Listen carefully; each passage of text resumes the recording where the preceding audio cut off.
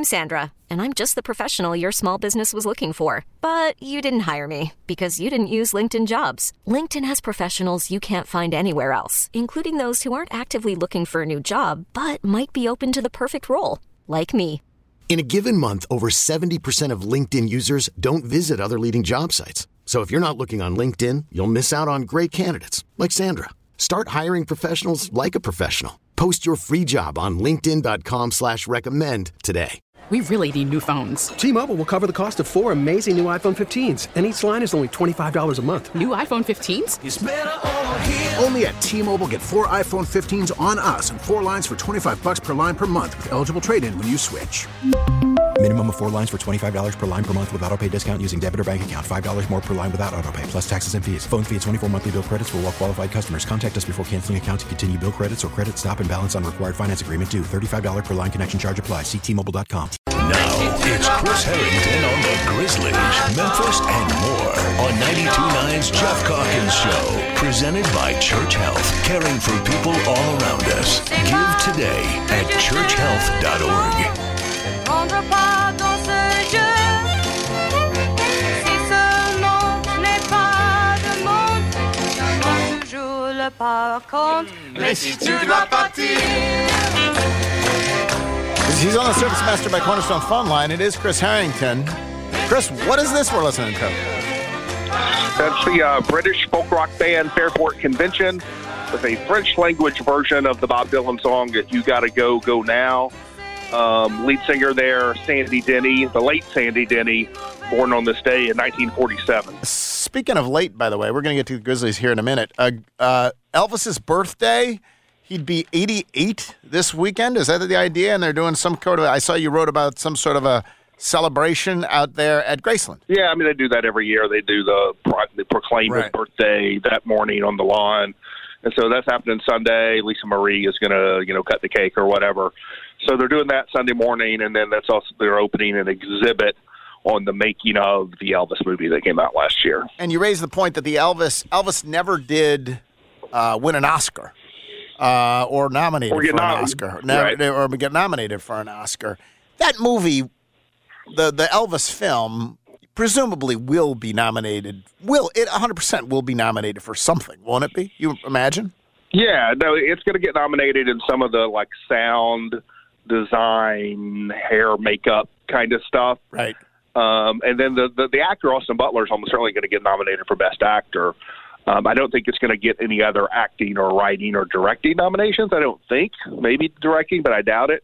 But the real question is whether it's going to get a Best Picture nomination, and it feels coin flippy, honestly. They go 10 deep on those now, and so there's a chance it gets a Best Picture nomination.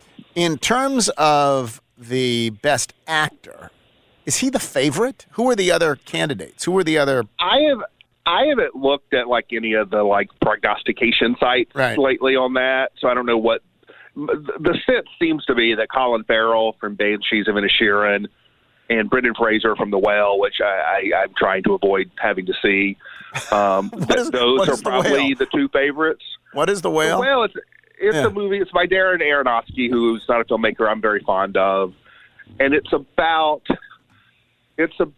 a morbidly obese man in the last days of his life. Oh, my God. It has a reputation for a movie that is trying to present itself as sensitive, but is actually kind of mean-spirited. I haven't seen it, so I don't know. But given the history of the filmmaker, I'm not really interested in watching it.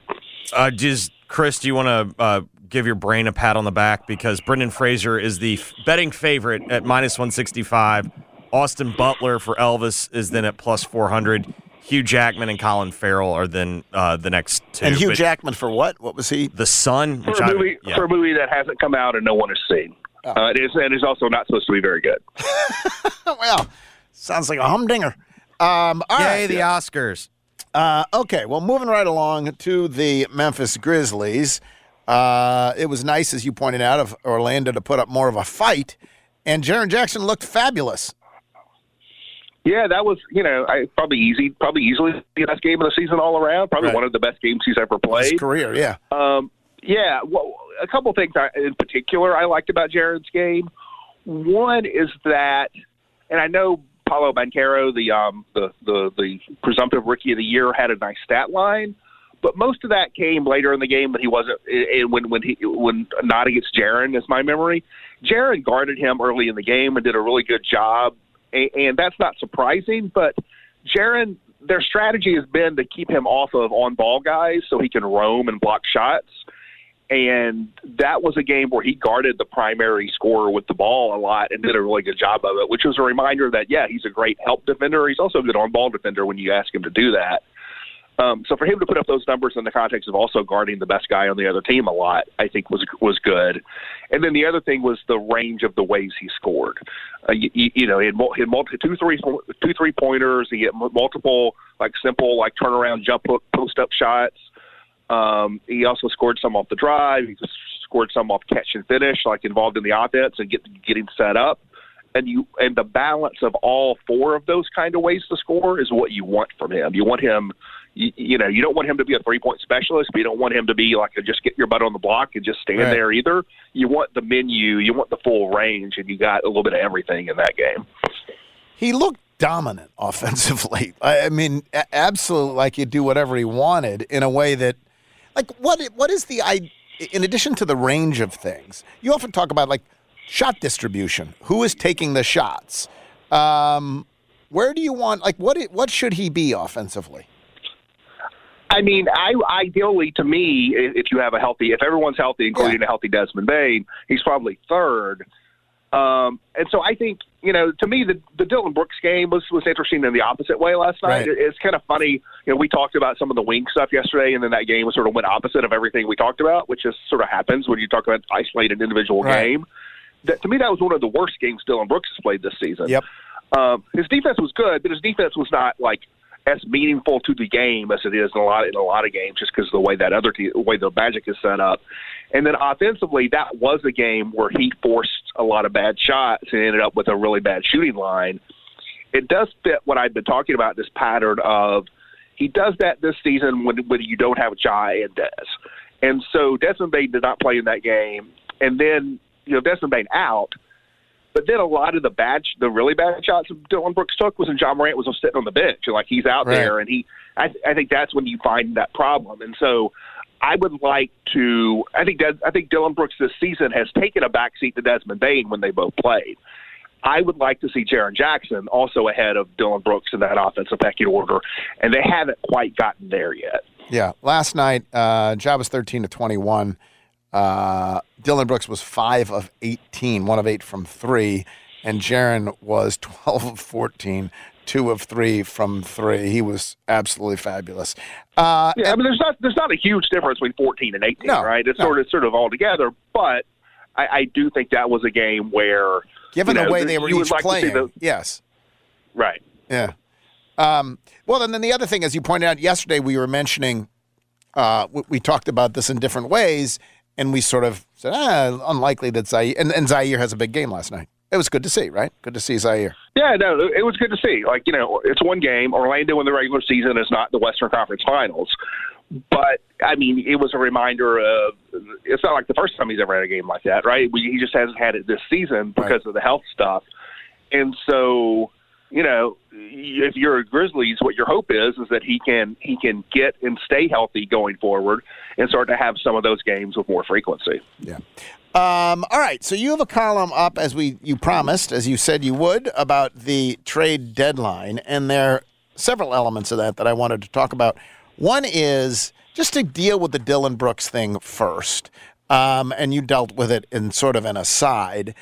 Earlier, when the year began, there was the sense of, do you have to get some indication from Dillon Brooks whether he's game to stay? Otherwise, do you just let him walk away? None of that's there seems almost no circumstance under which Dillon Brooks won't be a part of this team in the playoffs. And maybe that's because they actually have had some indication. But as you point out in the column, they 100% can't afford to sign Dillon Brooks in the offseason if that's what they want.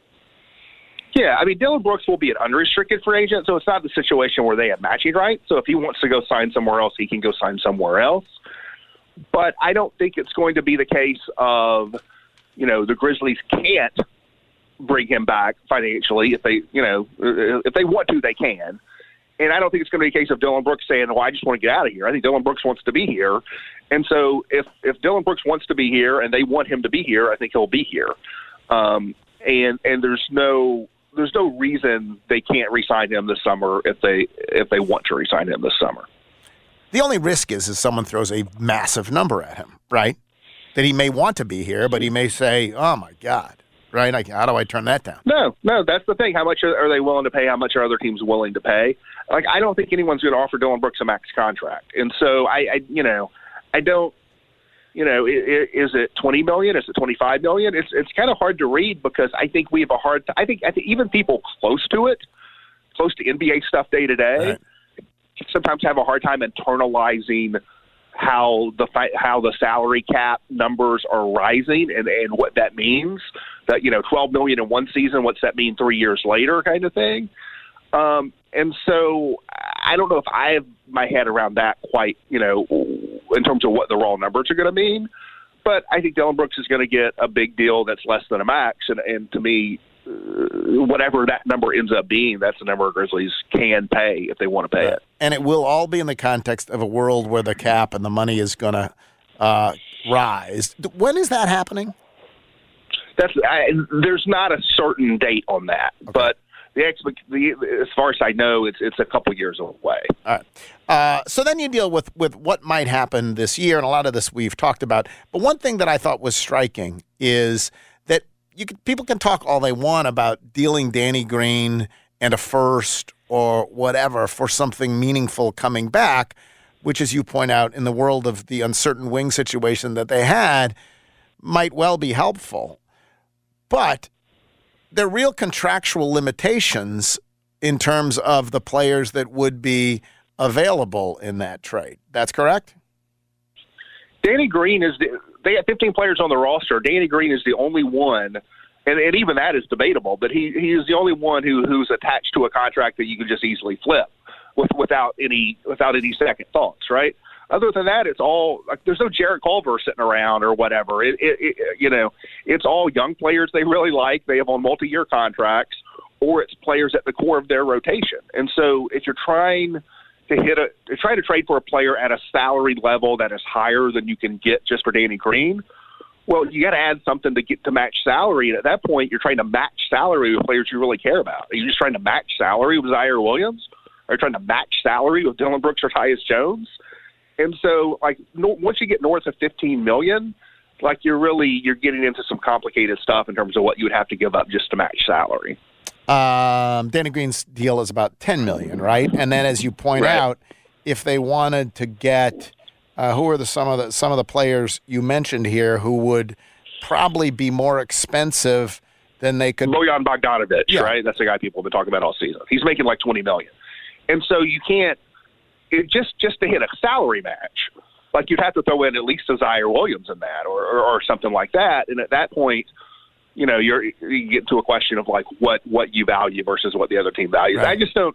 I went down these roads a little bit. It seems unlikely. I don't take that stuff very seriously. As you said, Bogdanovic makes 19.5. Buddy Hield 21.2. Eric Gordon 19.6. None of those guys could you get for Danny Green and a pick or whatever else. That just wouldn't. You'd have to throw in something else, a contract that you do not want to throw in, and so that means that you're looking at either something bigger, like where you would give up real assets for a really truly meaningful player coming back, or it means something more modest. The three players you discuss as this would be a big swing, would be Pascal Siakam, DeMar DeRozan, and OG Anunoby, and he's the only one who you think would be attractive from your perspective necessarily, right?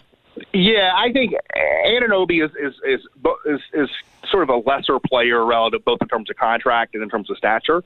Like DeRozan and Siakam are all NBA level guys. They made all the NBA teams last season. Anunoby is more of an elite role player type. But is a great fit basically for any team in basketball. He's just a perfect fit. I mean, he's just an easy guy to fit in anywhere. I think that's one guy who, if he were actually available, there's no indication he's actually available. There's just been a lot of chatter around him. if he were actually available, I'm certain the Grizzlies would make an offer for him. So would 12 other teams, and so who knows? Right. So all of that seems pretty far-fetched. So then you get into, all right, well, what could they really meaningfully, what could they reasonably do to hopefully bolster their wing position with Danny Green and some picks? And the players who you list here are as potentials, not endorsing these, by the way, necessarily, but we can go through them, are Kyle Kuzma, Malik Beasley, Jay Crowder, Alex Caruso, and Gary Harris. I got the sense... And Alec Burks. Yeah, and Alec Burks. You mentioned Alec Burks, too. I get the sense that the only one that you really sort of... The one who you particularly think endorse might be Strong, but of those, the one that seems most likely, reasonable, and favorable to the Grizzlies is Gary Harris? That's the one you like the best? No, I mean, apparently my context clues weren't strong enough in that portion of the column. Was it Alec Burks? Who was it? Who'd you like? Malik Beasley. Oh, yeah. Malik Beasley and Alec Burks are the two that I think make the most sense, all things considered. I see. Well, Malik Beasley, I guess, is the messy thing is there. He has had some off-court stuff. But Malik Beasley... why? Let's take the ones who wouldn't make sense first, the ones you don't like as well. Why are you not a fan of Kyle Kuzma? Well, I think Kuzma is going to have a lot of people, not as many people as OG Anunoby, but a lot of people, if he's available, would be making offers for him. I think the Grizzlies are a team. He is an option to be a free agent next summer. I think the Grizzlies that are not a team that would re-sign him, or he would want to re-sign. Either way, two-way street, it would be a rental. I think there are other teams that would make an offer for him with the idea of re-signing him, and thus those teams would be willing to offer more. So that's why I don't find it realistic. I see. Now, the one that honestly I have heard mentioned the most in connection with the Grizzlies is Alex Caruso. Again, this is people around the league just spitballing, writers around the league just spitballing. Yep. Why does Alex Caruso not do it for you? I'm lower on him relative to the Grizzlies than a lot of the national people. I just think his primary attributes are defense and like secondary ball handling stuff, not scoring. And to me, Tyus Jones and Dillon Brooks, like those two guys cover a lot of what Alex Caruso brings. And so if I'm making a trade for somebody, if he's a good player, he would help. But I'm looking for someone who's going to be more of an impact as a scorer and shooter, and that's not really what he is. All right, and then is it fair to say that Alec Burks and Gary Harris are both in the meh category then? They're in the category of there's no point in trading for those guys that you think Danny Green can help you. That's only if I think there's a chance Danny Green is just not going to be able to play for me in the playoffs, and now what do you do? And what I like about those guys is I think those are guys you can potentially trade for without giving up first-round picks. Maybe it's just second-round picks, right? And so that's more of a, if I have serious doubts about Danny Green, that's not upgrade from Danny Green. That's Danny Green can't play for me, and so let's flip it for something. And I think those guys certainly better than a Danny Green who can't play for you. Crowder? So Crowder is sort of like Kuzma, lesser version, but similar to Kuzma in that he's more of a power forward at this stage in his career than a wing, and they need more of a wing. He's not really he'll take shots, but he's not really a shooter. He's not a good, strong three-point shooter. I think he would help, but he doesn't address the real primary needs in terms of being able to play on the wing and in the backcourt in terms of adding a scoring punch. And so would I rather have him than Danny Green? If you tell me right now Danny Green or Jay Crowder, I think Green shooting is more what you need, but I have more conviction that Jay Crowder will be able to play in the playoffs. So if you just tell me to choose one or the other right now, I'd choose Jay Crowder. But I don't think that's what the Grizzlies are really looking for. All right, and that brings us to Malik Beasley. Why do you like Malik Beasley, and what do you imagine the price will be? I mean, is Utah going to disgorge him? What will they ask for? What will the market be like? What's your sense of Malik Beasley? Well, a lot of these teams we're talking about are interesting. I mean, Toronto and Chicago and Washington, which we've already talked about, and then Utah, they are all teams that are right on the bubble of making the play-in. And so, like, none of these teams are winning a title this year, but they could all be in the play-in. And so what do they want to do? Which way do they want to go? That's the mystery. I feel like Utah is the one I feel the most is going to move some guys. Now, I don't think Beasley's number one on the list of guys they want to move, but I do think he's on the list. And so, how willing are they to move him? What do they need to get back in order to do it? That's an open question. I actually think he might be worth including a protected first-round pick. He is an option for next season, so it wouldn't necessarily be a rental. You could bring him back next season. He's been one of the better bench scorers in the league this year, averaging like 15 points a game off the bench for Utah. He's a high 30s to 40% three-point shooter on very high volume, and he's not just a catch-and-shoot guy. He can shoot off the dribble, he can shoot on the move. Like, he's a real dynamic three-point shooter, and so I think he would add a lot of juice to the offense off the bench for the Grizzlies, which I think is the thing they most need. And odds of something happening? Less than 20%. I would say there's a north of 80% chance that the team they have right now is the team they take past the deadline. Yeah. And do we have any sense? And I know you talked about this a little bit and wrote about this a little bit. Well, any sense about Danny Green's health? Danny Green's health? Yeah. Yeah. So the other thing I was going to say about that, when I say that, it's not just because of trades are unlikely. Because there's always guys get bought out. Maybe Alec Burks or Gary Harris gets bought out, right? But what are you doing if they get bought out? You don't have a roster spot. Like, you're not going to cut Kennedy Chandler. You're not going to cut Tillman, I don't think. Right. They don't have, a situation where Jarrett Culver's just sitting around, we'll just cut him and sign somebody else. They don't really have a roster spot that's flexible that way if they think Danny Green can play. And so I don't even think the buyout stuff is likely. As far as Green, so he said a few weeks ago on a TV interview he was hoping to play before the All-Star break, or by the All-Star break. All-Star break's a week after the trade deadline. I talked to Taylor Jenkins about it this week, and he said that, he said, we're not putting a timetable on it because that's not what they do. But he said, he's making good progress, that he has started to do stuff in practice. He's not doing contact in practice yet, but he's doing like 5-on-0 where they just sort of run through sets, and he's doing on-court work. He's just not doing contact on-court work. My sense is that the Grizzlies as an organization does believe that he will play this season. Now, I don't know how much conviction you could have on how well he's going to play until he gets out there. But I think, I think they do, in their calculus is he will be an active basketball player.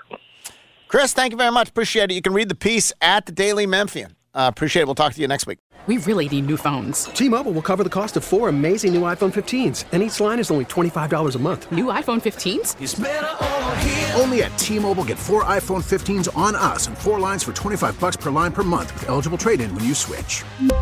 Minimum of 4 lines for $25 per line per month with auto-pay discount using debit or bank account. $5 more per line without auto-pay, plus taxes and fees. Phone fee at 24 monthly bill credits for well-qualified customers. Contact us before canceling account to continue bill credits or credit stop and balance on required finance agreement due. $35 per line connection charge applies. See T-Mobile.com. Spring is a time of renewal, so why not refresh your home with a little help from Blinds.com? We make getting custom window treatments a minor project with major impact. Choose from premium blinds, shades, and shutters. We even have options for your patio, too. Blinds.com invented a better way to shop for custom window treatments. There's no pushy salespeople in your home or inflated showroom prices. Our design experts can help you find the perfect window treatments on your schedule. We'll even send free samples directly to you. Plus, we can handle the measuring and installation for you. Unlimited window treatments installed for just one low cost. And with Blinds.com, you'll always get transparent pricing. No hidden fees. Our free shipping and 100% satisfaction guarantee can put the spring back into your step and into your home, too. Shop Blinds.com right now and save up to 45%. Up to 45% off for a limited time at Blinds.com. Blinds.com. Rules and restrictions may apply. O'Reilly. Protect your vehicle's engine with a full synthetic oil change and save with Mobil 1 at O'Reilly Auto Parts. Purchase 5 quarts of Mobil 1 full synthetic motor oil and receive a $10 O'Reilly gift card after rebate. See store for details. With your Mobil 1 purchase, you'll also receive 2 times points during O Rewards Bonus Points Month at O'Reilly Auto Parts. O'Reilly Auto Parts.